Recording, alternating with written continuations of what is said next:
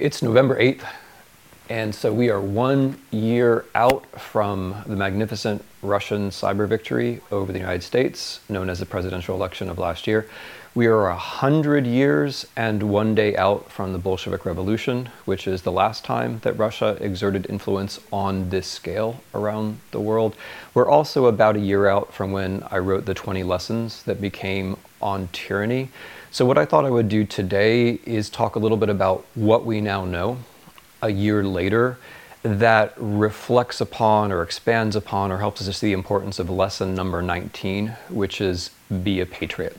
So what I'd like to do in the next few minutes is remind us of what we know about the Russian cyber war against the United States that led to the election of Mr. Trump, as a way to help us keep the daily news in perspective, because the daily news is abundant, it's partisan, it can be overwhelming, but there is a broader picture, and I think the broader picture basically has three parts. The first part is understanding Mr. Trump as a kind of political fiction himself. Now, he's a man who produces a lot of political fiction, which can distract us from, I think, the more essential issue, which is that he himself is a political fiction. What do I mean by that? I mean, there is no such person, as far as we know anyway, as Donald Trump, successful businessman. That is a political fiction which has been brought to us. The idea that we should elect Donald Trump president of the United States because he's a successful businessman is a fiction which was deliberately generated. How? In fact, again, as far as we know, our opinions might change if we had access to Mr. Trump's tax returns, which we don't. But as far as we know, on the basis of reporting, Mr. Trump is a spectacularly failed businessman, someone who had billions of dollars to dozens of banks, who was uncreditworthy, who was a multiple bankrupt. Mr. Trump is someone who was then rescued by a series of licensing deals, which involved mysterious, or I should say, ever less mysterious Russian sources of cash. The infusions of Russian cash in the 90s and the 2000s allowed Mr. Trump to present himself as something which he was not, which is a successful businessman. He played the character of a successful businessman on television. So that's a double fiction. He never really was a successful businessman.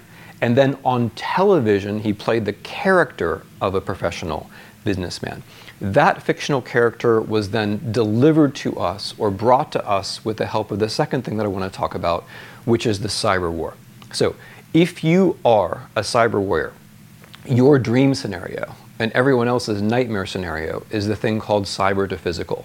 That is to say, you do something online, you do something digitally, and the thing that you do online, the thing that you do digitally, changes the real world. Just a few years ago, this was a scenario which only existed in manuals. This is now something that happens, unfortunately, rather abundantly in real life. It's happened to the Ukrainian electricity grid, it's happened to a factory in Germany, it's happened in a number of other places.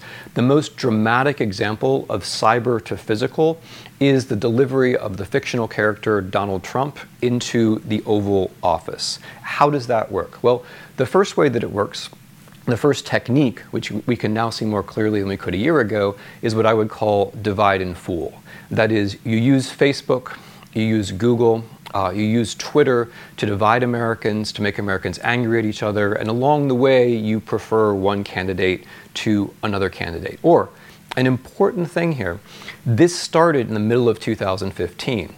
The Russian divide and fool campaign started in the middle of 2015, which means that the Russians were not just preferring Mr. Trump to Mrs. Clinton, they were actually preferring Mr. Trump to the field of Republican candidates. In other words, they weren't just trying to choose the President of the United States, they were first trying to choose the Republican nominee. The second cyber tactic, or the second way that you use cyber war, is the mass of bots.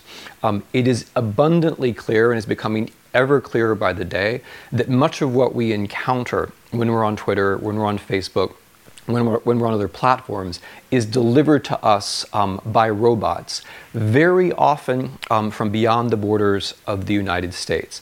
This is incredibly important because when we sit in our homes in front of our computers, looking at our screens, reading what we think is our news, we assume that it's in some way it is ours, that it was produced by Americans, it may be Democrat or Republican, it may be right or left, it may have some kind of a spin, but we assume that what we see when we're tucked away in our homes in this country is in some sense American. But much of it is not. It is basically at this point inconceivable, if you use the internet in 2016, that you were not exposed to a piece of information or misinformation which was designed to manipulate you. This is something that we have to get clear on because it has to do with our own habits and how we choose to look at the world. The third thing that happened, which was a bit clearer last year, but which is worth remembering, is the timed hacks and drops. There were two of these which were extremely important. The first was the hack of the DNC, which then allowed the Russians to drop Democratic National Committee emails right at the time of the Democratic National Convention, right at the time which was the worst possible time for the Democratic Party. The second example of this was the timed drop of Mr. Podesta's emails half an hour after the Access Hollywood tape was released, in which Mr. Trump said things that I won't repeat about how women can and should be treated. 30 minutes after that tape was released, emails about the Democrats were then released. That's not a presidential campaign. That's what it's like to run a presidential campaign when a foreign intelligence service is at your back. So those were the three major techniques: the divide and fool, the mass army of robots, and then the timed email drops. And by way of those things, Russia was supporting that a particular human being, fictional character in fact, Donald Trump, become president of the United States. What does this mean? This is the third point that I want to say. What we have experienced, what we are experiencing, I think what we have to look at and see directly before we go any further, is a breach in the sovereignty of the United States of America. It is not a normal situation to have a foreign power be in the position to materially influence the outcome of a presidential election. Now, I'm happy to accept it's possible that he could have won without their help, although it's hard for me to see how, since he wouldn't have existed without their help. But I admit it's theoretically possible. But in the real world that we are living in, he did in fact win with an awful lot of help. And this is a material breach in the sovereignty of the United States of America, which is something you ought to care about, regardless of what you think about Mr. Trump personally. Although again, I think it's hard to think about him as a person, since the Mr. Trump that we've been delivered is actually a fictional character. In any event, how can we see this as a threat to American sovereignty? There's one easy trick, which is to move from cyber and to ask for a moment about the people. The cyber war, the delivery of this fictional character, is the main story. But let's look at the people who are clustering around. Who are the people who are actually involved in Mr. Trump's campaign? Who are the people who have followed him to the White House? It is astounding how many of them are more directly connected to the Russian Federation than to the United States. These are basically white guys with American accents, so we look at them and we see Americans, but they're basically people whose connections with Russia are much thicker and more important than their connections with the United States. Consider his foreign policy team. Mr. Papadopoulos, who has now pled guilty to lying to the FBI about his connections with Russia. Mr. Page, who has now admitted to Congress that he tried to help Russia influence the Trump campaign and vice versa. Michael Flynn, who was paid by the Russian propaganda sender RT and later had to resign. This is the foreign policy team. The present Secretary of State, Mr. Tillerson, we sometimes forget that he was given the Order of Friendship personally by Mr. Putin. If we move from there to the campaign staff, it's astonishing. Paul Manafort, who has now been indicted for conspiracy against the United States. Paul Manafort is a serial rescuer of dictators. He is a man who took a multi-million-dollar contract in the 2000s to soften up American democracy for Russian influence. He is a man who understood, according to his own emails, understood his role as Trump's campaign manager as the possibility to get out from under personal financial debts to a Russian oligarch. When he leaves and Mr. Bannon comes, we then have the replacement of one person with one kind of pro-Russian allegiances with someone who admires Russia ideologically. Mr. Bannon thinks that Russia's in favor of sovereignty, which is either maliciously wrong or simply naive. Russia's in favor of Russian sovereignty. It's not in favor of the sovereignty of the United States of America. And interestingly, the far-right, so-called alt-right people that Mr. Bannon promoted on Breitbart, whether it's Richard Spencer or whether it's Matthew Heimbach, these are all people who regard Russia as the savior of the United States, as the savior of the white race and of the United States. So you move from one kind of pro-Russian attitude towards another kind of pro-Russian attitude. And of course, it doesn't stop there. It just keeps going. Our Commerce Secretary is somebody who served on a bank in Cyprus, which is a major place where the Russians laundered money.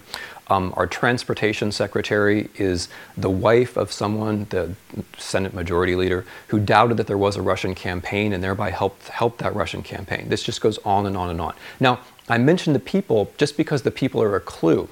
It is unusual to have a president of the United States come to power surrounded by people who are closer to a foreign power than they are to our own country. That's what's happened. But it's only a clue to the major development.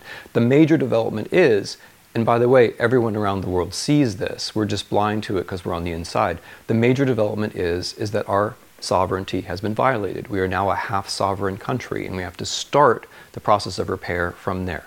Which leads me to the thought which I want to leave you with, which is that this, I think, is a trial for all American political parties. It's a trial for the Democrats because the Democrats lost. It's a trial for the Republicans because Republicans now have to ask themselves, is it right and proper that a foreign power chooses, favors, materially affects the selection of our candidate for President of the United States? And if our candidate wins, thanks to the help, or at least with the help of a foreign power, how do we react to that? The worrying thing is that partisanship can trump patriotism. That's the worrying thing. If we look back in 2016, there are signal moments where the enmity between Republicans and Democrats opened a flank which invited Russian attack. The fact that Republicans, for example, refused to confirm the Supreme Court nominee named by the Democratic president was noticed, to put it mildly, that's an understatement, in Russia. The fact that Mr. Ryan, when confronted by a fellow Republican who thought that Trump was paid by Russia, said, let's keep that in the family, let's not talk about that. That was noticed, to put it mildly, in Russia. When the Senate Majority Leader in September, in conversation with the heads of U.S. intelligence agencies, says, I don't believe that Russia is actually doing this. Again, to put it mildly, that was noticed by Russia. Partisanship, the idea that the other party is a bigger problem than foreign adversaries, that opens a huge flank. That makes American sovereignty vulnerable in a way that it hadn't been before. So Republicans now, I think, have had a year of material, a year of time to do some soul searching. Because for all of us, regardless of our positions on other policy questions, it seems to me that it ought to be the fundamental issue, is the United States a sovereign country or not? Are we, in fact, living in a sovereign country? Are we doing the things that we need to do to defend our independence? That comes first. After that, we then disagree about policy. After that, we're free to disagree about policy. But a year in, a year after the Russian cyber victory, it seems to me that we still have a lot of soul searching to do about the loss of American sovereignty. Now, is it all the Russians' fault? Why were we so vulnerable to this? That's a discussion that I've just began. There are a lot of reasons why the United States was vulnerable, and when I have a chance to do this kind of session again, that's what I'm going to talk about next. The ways that it's our fault, the ways that we opened ourselves up, the ways that we made ourselves susceptible and vulnerable. Those are things that we can do something about, and when I have a moment, I'm going to talk about that next time. Thanks a lot.